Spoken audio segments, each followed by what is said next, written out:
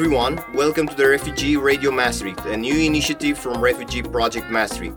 For those of you that don't know, RPM creates a community of care by building bridges between people of different backgrounds in order to empower them to thrive in Maastricht and beyond. The main goal for the podcast will be to serve as a platform for asylum seekers to share their own stories, opinions and insights on their experience.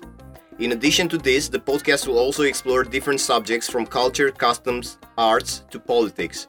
In today's episode, I will explore a different perspective and discover what an NGO who deals with asylum seekers does in an Eastern European country, Romania, and how it is to work within it. Our guest for today is Irene Teodor. She is managing an advocacy project within GRS, a Romanian NGO. We'll talk a bit about their practice, projects, the Romanian legislation for asylum seekers, and her personal experience working within.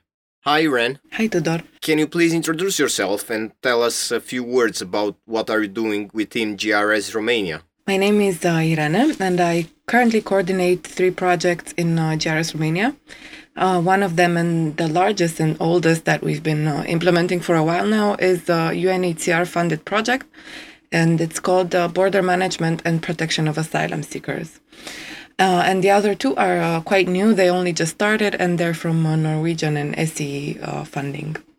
All right. And what is the GRS mission in Romania, and a short history of GRS, and what's the background of it? GRS is present in more than 50 countries in the world, on all continents. Despite this, we are a national Romanian registered NGO. We've existed for over 20 years, actually, while the main GRS has existed for over 40.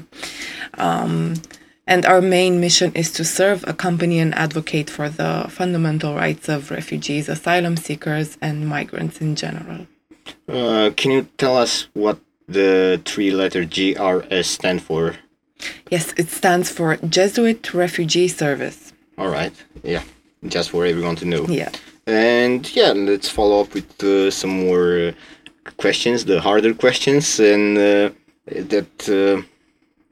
what I want to address now is like, how does the Romanian state support the process of a refugee from start to the end?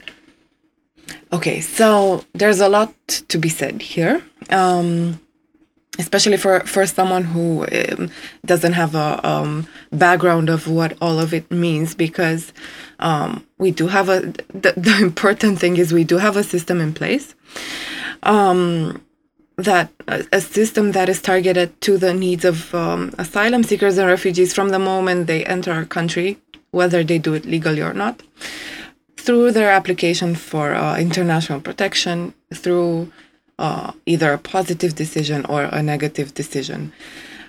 The problem with this system is that unlike other more performing systems, it's I would call it's patchwork, right? So it's not a well-oiled machine. It's not an organism which functions as one. It's like a puzzle that where you have all the necessary departments and authorities and programs in place, but somehow they don't quite fit together or work together as one, right? So you have a system of reception for asylum seekers. We have 6 centers throughout the country. They are managed by authorities.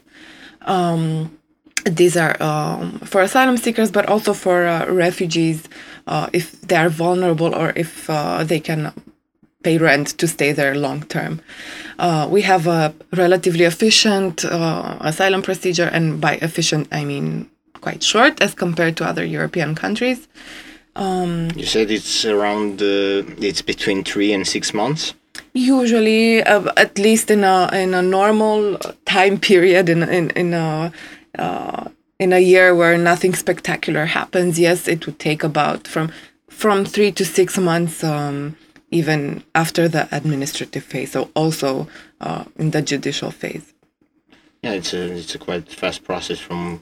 It's quite fast, and actually now it's getting faster. I'm not sure if that's a good thing, but... Yeah, it has ups and downs from what you told me in our private conversation. Like, yeah, it could be, I mean, less stress, but in the same time, faster. I mean, you have to ask yourself if a procedure takes 3 days, how efficient is it? Yeah, that's correct. Right? That's correct. There's a lot to analyze, right? When a person asks for your protection as a state, they say, I'm in danger. If I'm returned to my country, I will die or I will be in serious danger. You need more than 3 days to assess whether this is true or not. If we're talking about countries outside of Europe, at least that's my personal opinion.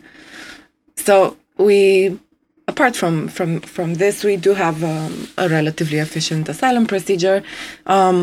But after this step, it all gets a little bit murky, because if a person is rejected, then they go into a different procedure that belongs to a different department of the same authorities, and the communication between them, it has to work, because if it doesn't, then this can translate quite literally into a barrier for these migrants. And I think the system is well complemented by the presence of NGOs, a long-standing presence, and that's where your NGO fits in. Yeah. All the NGOs are basically present in all of the stages that I spoke about, from arrival and to a positive decision or a negative decision, and including a return to their country of origin. How do you collaborate with the main actors, such as the state and other NGOs, in the field of asylum seeking?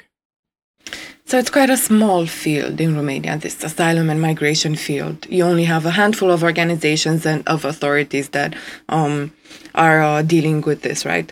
So this, in essence, means that everyone knows each other, everyone knows what the other person is doing, and there's basically a good and long-standing collaboration. It's a niche subject, let's say, right? So you do have in Romania a very good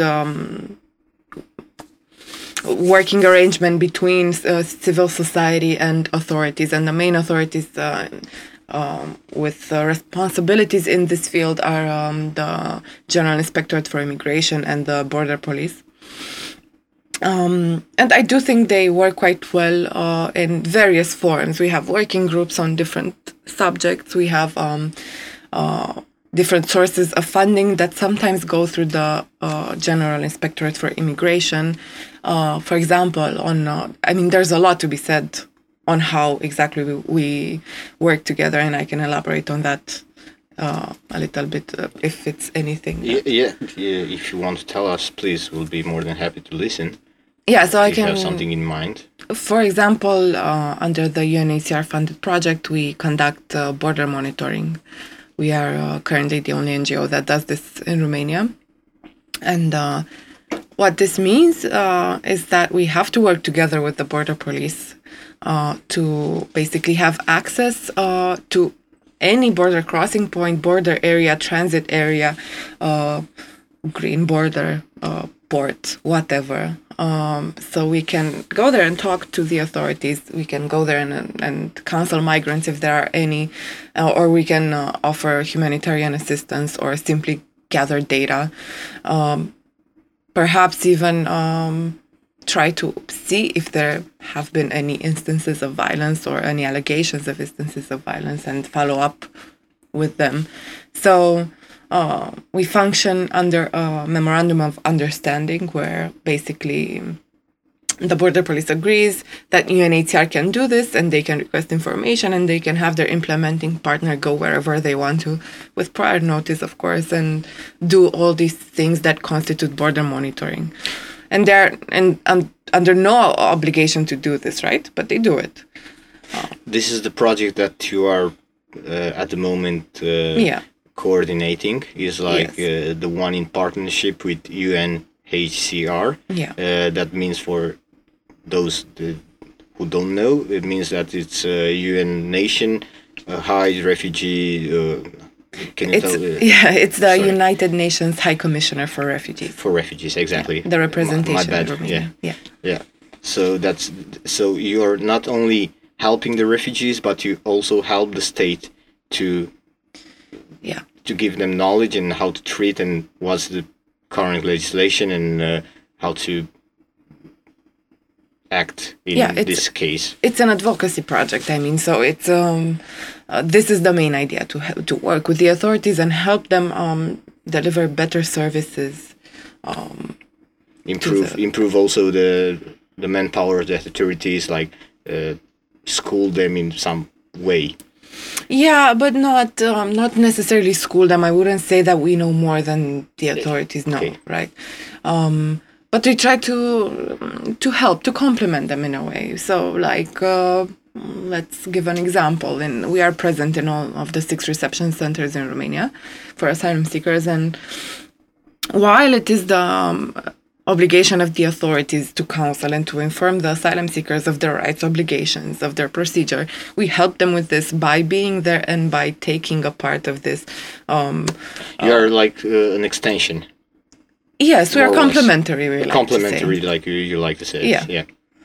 And your role over there is to also show the refugees support, I believe. Yes, we counsel them and we assist them with... What other programs do you have, like language programs, integration programs beside this one? I know it's not exactly your field, but maybe you can tell us some other programs of yours. Yeah.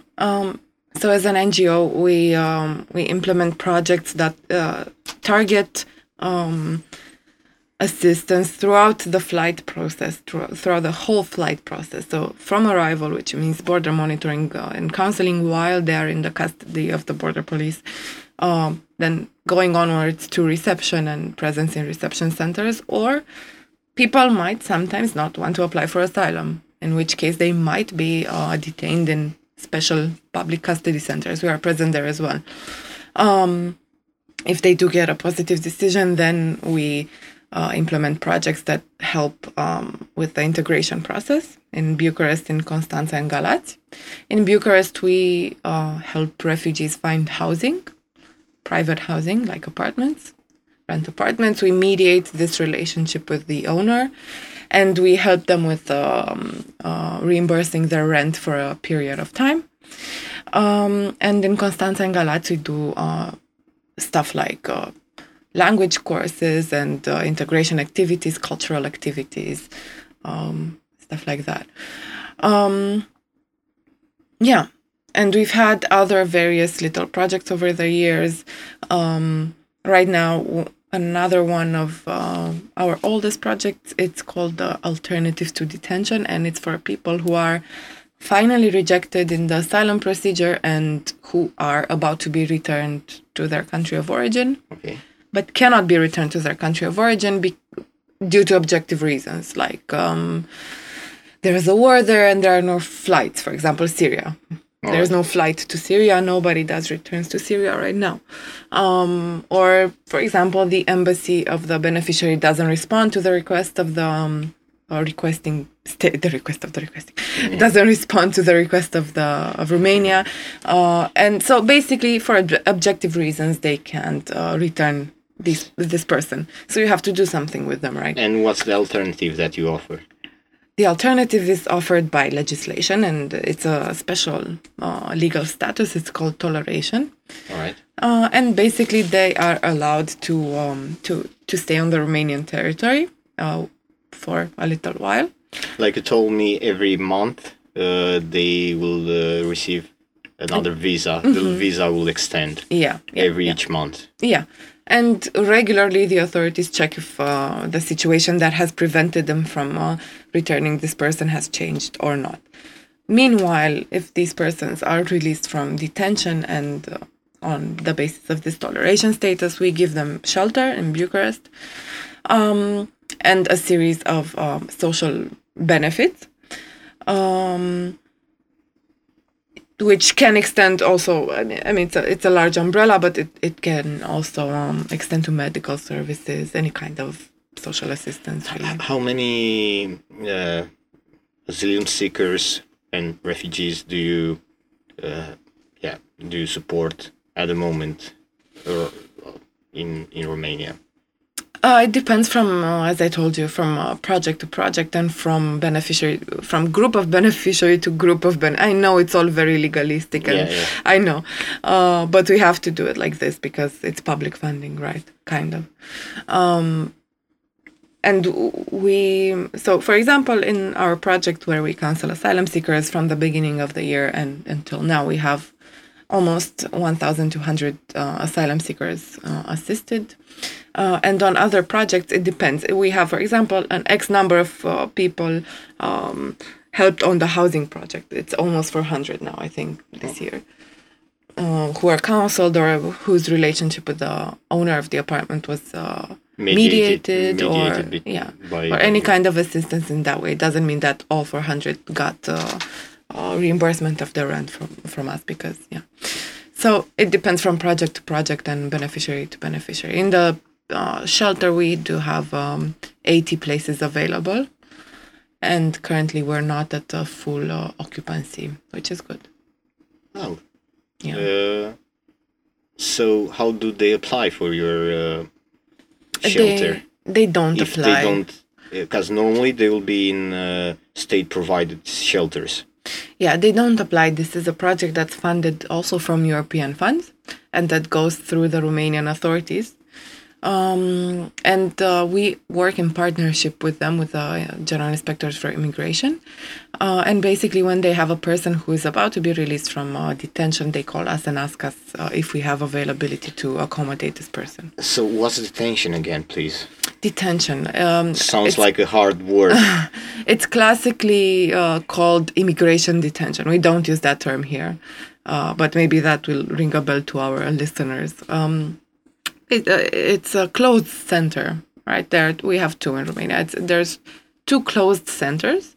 They look like a reception center, but the residents aren't allowed to leave. Okay. A bit like Hotel California. Okay. You can come, but you can never leave. No, but so if you're in detention, it doesn't mean that they've done anything illegal. Yeah. It just means that they've been through all the legal steps that they could have in the country to legalize their stay, and it hasn't happened. They did not manage to legalize their stay, so they have to be returned. These centers are used only for pre-removal purposes, right? So they only keep them there before they attempt to return them to. And what's the logic between keeping them in a closed environment? Is it to prevent them not to fly or to flee Romania to go? It can be for that reason as well. It can be for many reasons actually. It can be if someone is a flight risk, they can decide to put them in detention. If we have migrants who have entered the country illegally and did not want to apply for asylum, that is the only alternative. They have to be placed in detention because there is no other legal. But what are the procedures to apply for asylum in Romania, and how does a person know how to apply for asylum? Because I believe English can be hard to communicate sometimes. Well, the great majority of them have some way of communicating. They manage to speak enough words in English to, at least for you to be able to understand that this is what they intend to do. So first, there's the voice of the community, which is always the most important. If they do travel somewhere legally or not, and regardless if they do it alone or not, they do have a community behind them. They do ask for advice there. What do I do? Where do I go? Who do I speak to? What is better for me in this situation? So there is that. There is also an online platform that we developed in 2019, I think. It's in 8 languages. That's cool. Yeah, in Arabic, Farsi, Pashto, Tigrinya, and so on. And there we tell them everything they need to know about the asylum procedure that might interest them. All right. There's also the fact that when they are apprehended at the border police informs them that they have the right to apply for asylum, or they can call us and we can inform them that they have the right to apply for asylum. Or they Google us simply. They just Google refugees Romania and they see an NGO there and they WhatsApp us. Hey, I'm in the forest. What do I do? Okay. Do you have this kind of cases? Like, Yeah. you've heard about it? Yeah, we've had some. I've personally had such cases, yeah. If you want to. I mean, it's nothing really spectacular. It's just okay. people in the woods with their phone and Googling our hotline, and our be hotline scary. is my number. And, it's actually quite frustrating sometimes because, let's say they're in the Serbian forest, family. This was the case. It was a family with little children. The youngest was a few days old. And I know they're going to get judged for fleeing while having small babies, but who are we to judge, really? Exactly. And they text you and they tell you, hey, I want to come to Romania. I'm in the woods. I'm in the Serbian woods. Please help me.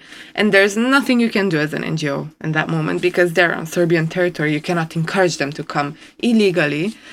And there's nothing that the Romanian authorities could do either. They can't go on Serbian territory and bring these people in, right? So the only thing that is safe for them to do in that moment is to return to the Serbian camp they fled from. Okay. And this is frustrating. They were already in a Serbian camp. This particular case, yeah. Okay. Yeah. Okay. But do you have, this is my question now from what you told me, do you have contact with other NGOs like from non-European states? Because we know our border is, our western border is with Serbia, and Serbia is at the moment not in the European Union. Do you have any collaboration with some NGOs over there? We do communicate on specific cases. We might have a case that came from them and we need some documents, or we need some kind of documentation, and with the person's consent we follow up on this with them.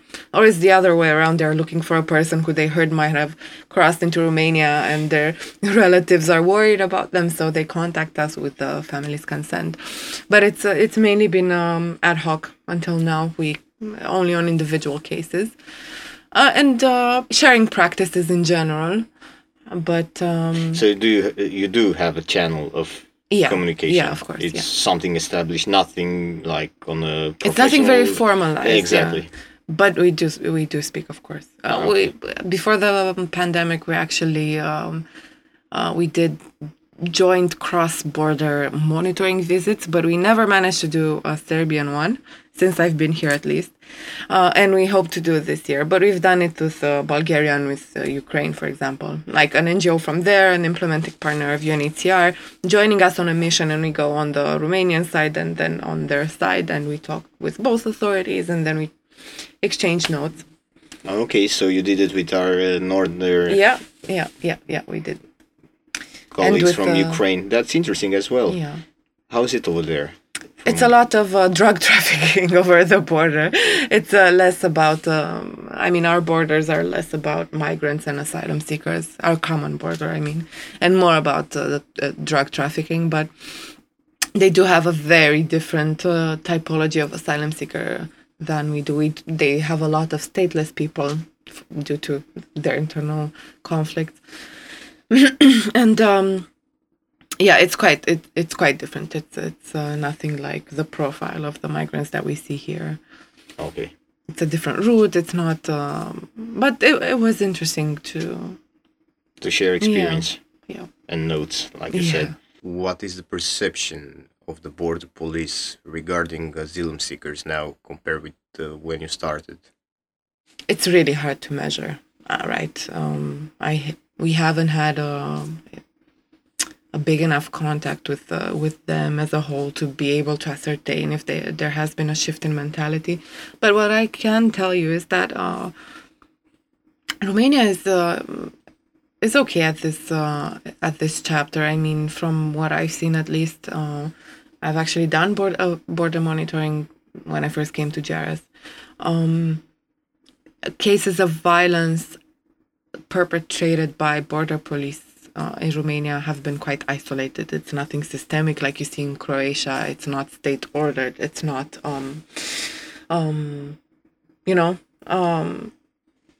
there have been some allegations, of course, and they're under investigation internally by the border police. But I wouldn't say that we saw a systemic, like a hatred towards asylum seekers or migrants, or this sort of racism that you see it so clearly displayed in other countries that even neighbor us. But we do try to bring this. I mean, of course, they're very knowledgeable about the law and the things that they have to do. But we try to bring this part of the human side of it to them in our trainings and in our capacity building exercises with them, to share a bit of our human experience with them.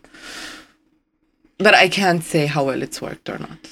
And on a personal level, Yeah. how do you feel working in such in an NGO dealing with refugees and asylum seekers? How do you feel personally, and does it impact you on your daily life? Like, do you feel rewarded in your in your job? Because it's your job. It's not a volunteer, part-time volunteer experience. It's a full job for you. Yeah. Well, I wanted this a lot. I mean, this was my intention to be here. I didn't just stumble upon it. And at first it was difficult for me to compartmentalize, to put everything into its own little shelf, onto its own little shelf. And I got very... I brought a lot of it home with me, and I still do. And I think this is why I chose not to work so much directly with asylum seekers and refugees. I am more of a big picture kind of person in our team. I like to plan. I like to manage. I like to do budgets. I like to think of what we want to do in 5 years. I like to come up with project ideas and to apply for funding. And I think that is why, because I'm not really good at setting the sort of limits for myself. I mean, during my years here, I shifted between caring too much, caring too little, being too sensitive, or getting too desensitized to it. And I never could quite find a good balance, to be perfectly honest, between them. I'm still working on it. Because, of course, you get desensitized at some point. After you hear the same story 50 times, it's just something you expect. But the first time you said it wasn't a fluke that you came here, like it was your intention. And from what you knew from theory and when you saw it in practice, was it a big difference? Did it impact you a lot, or you were expecting it somehow? Of course, it was very different. I mean, I had all this baggage of academic knowledge, and I was so passionate about the concept of human rights. And I remember, I know it's beside the subject, but for example, at our graduation ceremony, you know how doctors, they do their oath, and they made us recite the preamble of the Universal Declaration of Human Rights. And it's something so geeky, I know, but I loved it. And this is the sort of mentality I went in with. I'm going to uphold human rights, and I know what the standards are, and this is what I want to do for the rest of my life. I don't care if it eats my whole life up. And then you get there, and it's just a bunch of paperwork and, financial papers and copies of copies. And sometimes it's hard to feel like you're actually helping someone, because you're so lost in the dailies. And also a big challenge for me, and I think for all the people who work in NGOs, is that you're constantly looking for raison d'etre. Like, you don't know if you're going to exist as an organization the next year because you depend on external funding. So you always struggle for survival, for your own survival as an organization, if this is not just the job for you, right? So that's always in the back of your head. Even if you have 10 projects you're implementing in that year, next year they might not be there, and the organization might not be there. This whole niche you've put all your resources in, you might have to do something else entirely. So this is also something that's eating away at you. And you have to balance it out with the fact that you want to do good for the asylum seekers and the refugees. And sometimes you can get a bit selfish because the purpose here is not to have any more problems, right? That the system works, that it's a well-oiled machine, that people have access to their rights, that they're well treated and they have food to eat and a nice bed to sleep in, and that the children go to school. That's the point, right? But if all of that happens, what's the point of NGOs then? You see, it's a paradox. So I struggle with that too. But to answer your initial question, yes, it was quite different from theory, what I experienced. Talking to a person is quite different. Exactly. Have you experienced before any volunteering work with refugees directly? Have you spoke before you started here with refugees directly, or with asylum seekers, or have you interacted with them before? No, I volunteered before. I was an intern for a whole year with UNHCR actually, but no, I did not have contact with refugees. Okay. My dad's a refugee though. Okay. But that's not at all the same. They're very different situations, and this is another lesson learned. That because Romania has extensive experience as a refugee population, actually, fleeing communism and going to Western Europe. But this sort of argument doesn't work well with the public, to be honest. I don't know why. It's a sort of cognitive dissonance there. They see it as two completely different things. It's one thing that we go to the West or somewhere else, but... Yes, because we're Europeans. We don't go there to impose our own culture. This is the to struggle with this mentality. Yeah, of course. This is the public response that we've been getting actually for years, that you can't compare the two because we were simply Europeans going to Europe. But they are Middle Easterners coming to Europe, wanting to impose their own Muslim way of life here. Do you think actually, it's an interesting topic. We can discuss it. It just popped up in my mind. How does the church? I know you are a Catholic NGO, helped by inside of a Catholic NGO, Jesuit foundation. Yeah. But how does our church, the Orthodox Church, help or collaborate with you, or do you have any joint programs? Not exactly. We do have the most of the fundraising that we do and achieve, let's say, it's with small churches, small local churches in Romania. They donate quite a lot, actually. Not necessarily money, but also money. So the churches, they do these, I don't know what's the term in English. Okay. They raise some money or not? Food, clothes, can every be Sunday, clothes. stuff like that, yeah. Yeah, food, clothes. Yeah, for a cause that they choose, and sometimes it's refugees. Lately, it's been refugees because of Timișoara, and a lot of the religious community there got involved in that.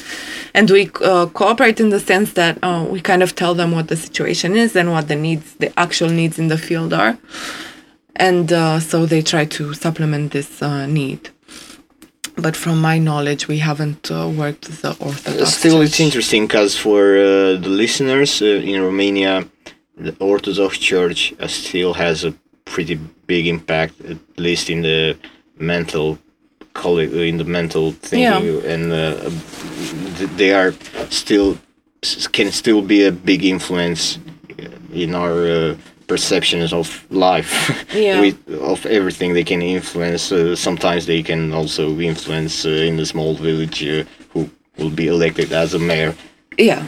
Because the church, the priest still has a lot of influence. Exactly. It's saw as the wise man from the village. That is still true, of course. Yeah. But it's interesting that they are willing to help. They are. Most of I actually didn't expect this coming in, but yeah, I saw a lot of willingness on their part.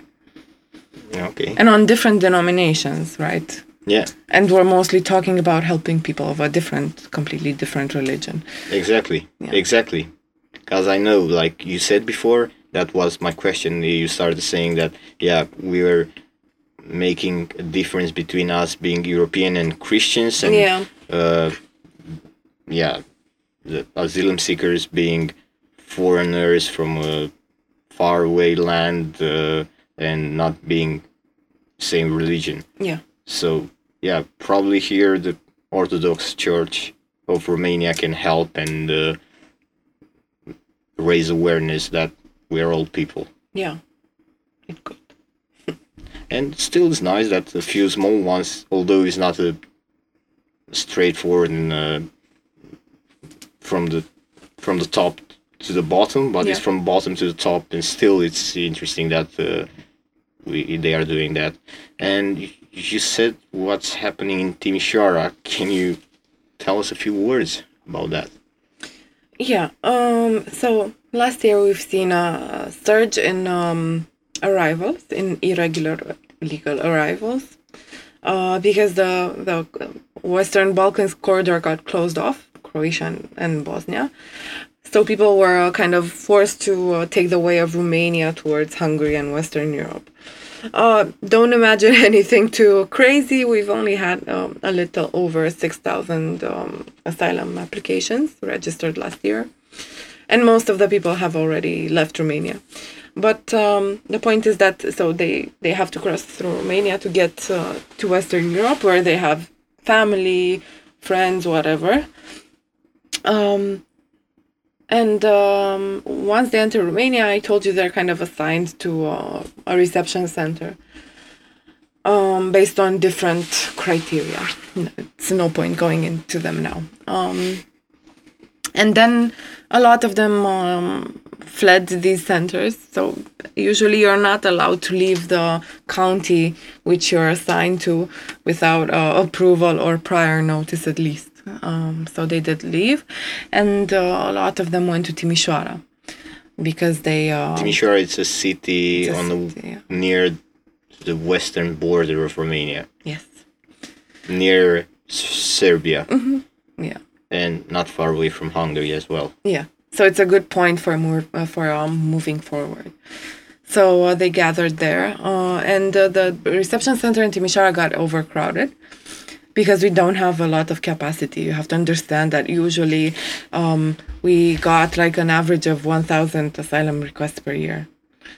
And that number is like 6 times. Yeah. So we're not prepared to deal with that, and that's why I told you that the system is not a well-functioning organism, because this is not what I consider a major crisis. This is maybe a minor inconvenience, but the system should be designed in such a way as to be able to respond to a minor inconvenience, right? But it's not. And to be perfectly honest, if these people hadn't fled as fast as they did, I think the asylum system would have definitely collapsed. And it's still in danger of doing so. And by that I mean, look what happened to Greece, look what happened to Germany, where they simply were not able to process such a number of asylum applications, or they simply had no places where to accommodate these people who apply for asylum. And this is still a risk for us. Anyway, so these people decided to stay in Timișoara in order to move on. Some of them stayed in abandoned buildings or houses that they found in Timișoara, which upset the locals a little bit. They didn't like seeing them on the street. There's also been one incident of violence between migrants, which also sparked a lot of public outrage about public safety and just about the fact that it's inappropriate for them to stay there because it's not safe for them. There are a lot of children, there are a lot of minors there, and it's simply not safe. I know the system isn't perfect, but at least it's able to ensure that they are physically protected while they're in the asylum procedure. So, being that as it is, the fact that you have overcrowding in Timișoara, so the system was kind of shaky. The authorities couldn't physically provide them with the money that they're entitled to daily for them to buy food, because there were delays, because there are so many people. So we and other organizations had to provide humanitarian assistance food for them. And providing this kind of aid was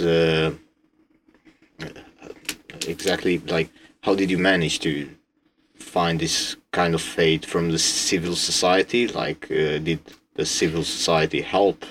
Each organization did it on their own differently. Each NGO present there. Okay. We all have whatever our own way of doing things, but we helped with the help of other small churches. They did this sort of collecting, yeah, and also collecting aid. Yeah, basically, and donating money as well. But we also used project funds, like if we had savings, or if we had an activity that we decided was less important, we used the funds from the project to help these people, even though we don't usually do that, because this is the project, the UNHCR funded project is an advocacy project, so it's not meant to provide a humanitarian physical assistance, because the state should do that. But this was a special situation, because the state was simply it was too much and too fast for them. And do you think this situation, by closing the Western Balkans corridor, am I right? The Western Balkan corridor will make the asylum seekers go more and more to Romania? And is it the plan, or maybe your NGO is thinking about how can they support more people? Well, I don't know what will happen, but for now, the numbers have remained constant throughout the months. So it's a steady flow. It hasn't necessarily increased or decreased significantly.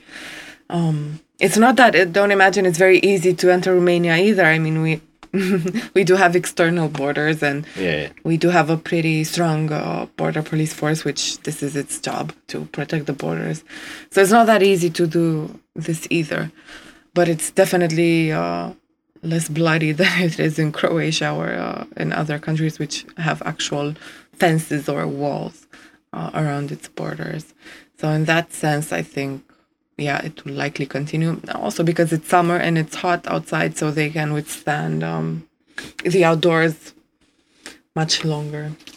Are they coming also by sea? No, not this year. No, this happened in 2017, but not this year. Not this year. No. They are normally coming from Serbia. Yeah, most of them. Okay. And as a short end, instead of an end, can you tell us a rewarding moment of yours working within GRS Romania, please? I do have one, but apart from the big one, I do have small ones not every day. Sometimes I have small ones, let's say. When you're doing something that is tedious, or unimaginative, or repetitive, or you just don't see the point of it, like some paperwork. But then you realize that, this tedious paperwork that you're doing would actually make someone's life better. That small moment in itself is sufficiently rewarding. So you're not just a cog doing something just for the sake of doing it. But it actually helps someone in a more or less significant way. I don't care if it makes their lives better a little bit. It's worth it for me. But as a big rewarding moment, seeing as I'm not a person who works with them directly as much as my colleagues are, I think it probably was the case with a family. They were returned from Germany under the Dublin regulation. It was a mom and her 6 kids. ages from like 1 month old, the youngest, and the oldest was 13-year-old girl, or 12 or 13. And they were returned in the middle of the night without their dad by the German authorities. And they were so scared.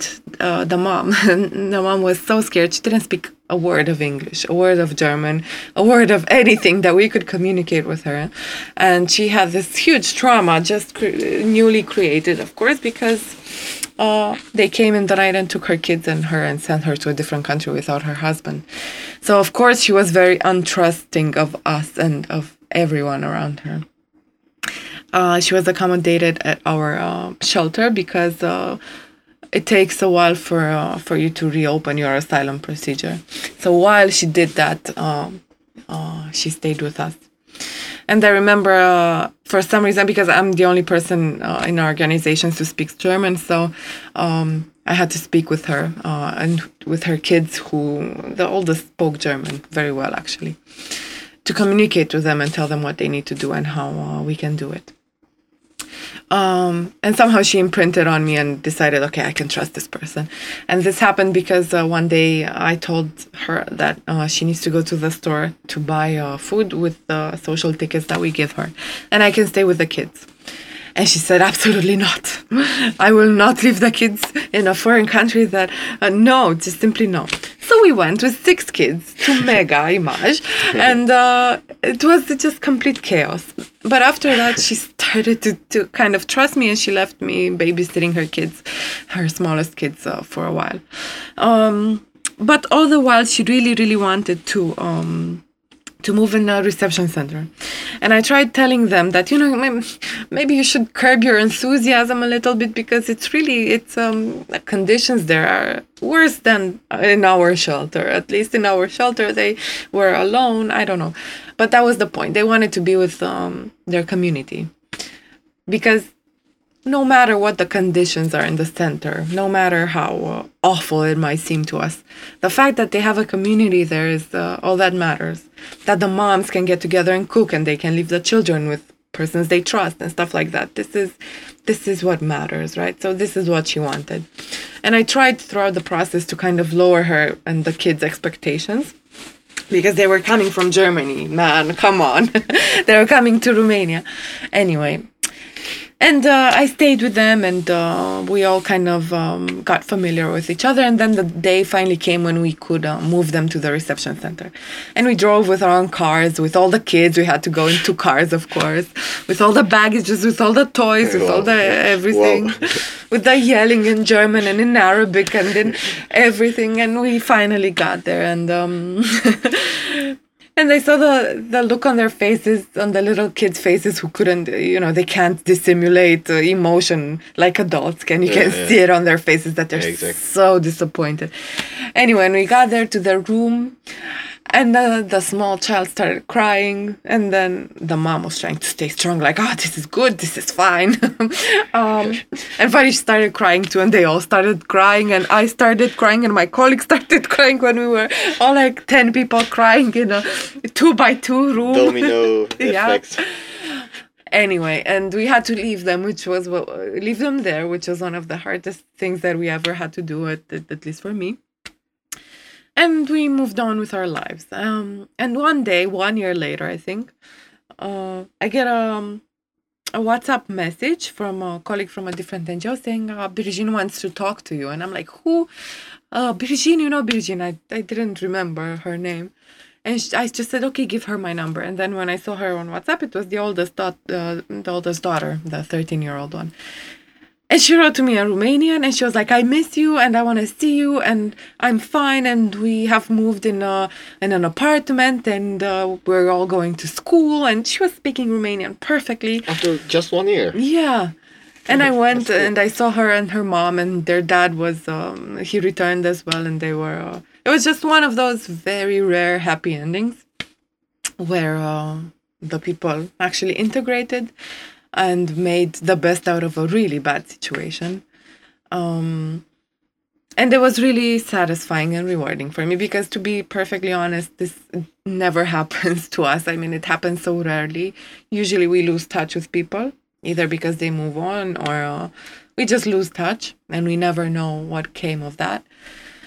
Or we've seen so many unhappy endings that it's just the norm now. So we're just miserable all the time. But this was a rewarding moment, yeah. Yeah, I can see it's lovely, like to bond and also see the light. Yeah, but I couldn't do this every day. This is why I don't work directly with people. I mean, I would be shattered. I can't do this every day. I have this one story which has it still consumes me, and it's enough. Yeah. I don't know how my colleagues do it. To be perfectly, I don't know how they bond with so many people every day, and still have a whole, just still be whole. Still have an intact heart, not be broke. Yeah. In a million pieces. Yeah, I imagine it's not for everyone. Like not definitely not. like a doctor, Exactly. also, or a surgeon. Exactly. Yeah. You cannot be if you don't have it. Yeah. It's a lovely story to end our podcast. It was so nice to have you. Thank you for having me. Thank you very much, and thank GRS Romania for doing this work of raising awareness and helping refugees. And I hope we could every day, step by step, raise more awareness and make a better world. No. Yeah. Thanks so much for having me and being interested in general in this issue. Maybe we can collaborate more in the future. Sure. Yeah. We would love to. Thank you very much. Thank you, Tudor. Thank you everyone for listening. If you want more information about RPM, you can visit our website. If you want to tell us a story, don't hesitate to contact us.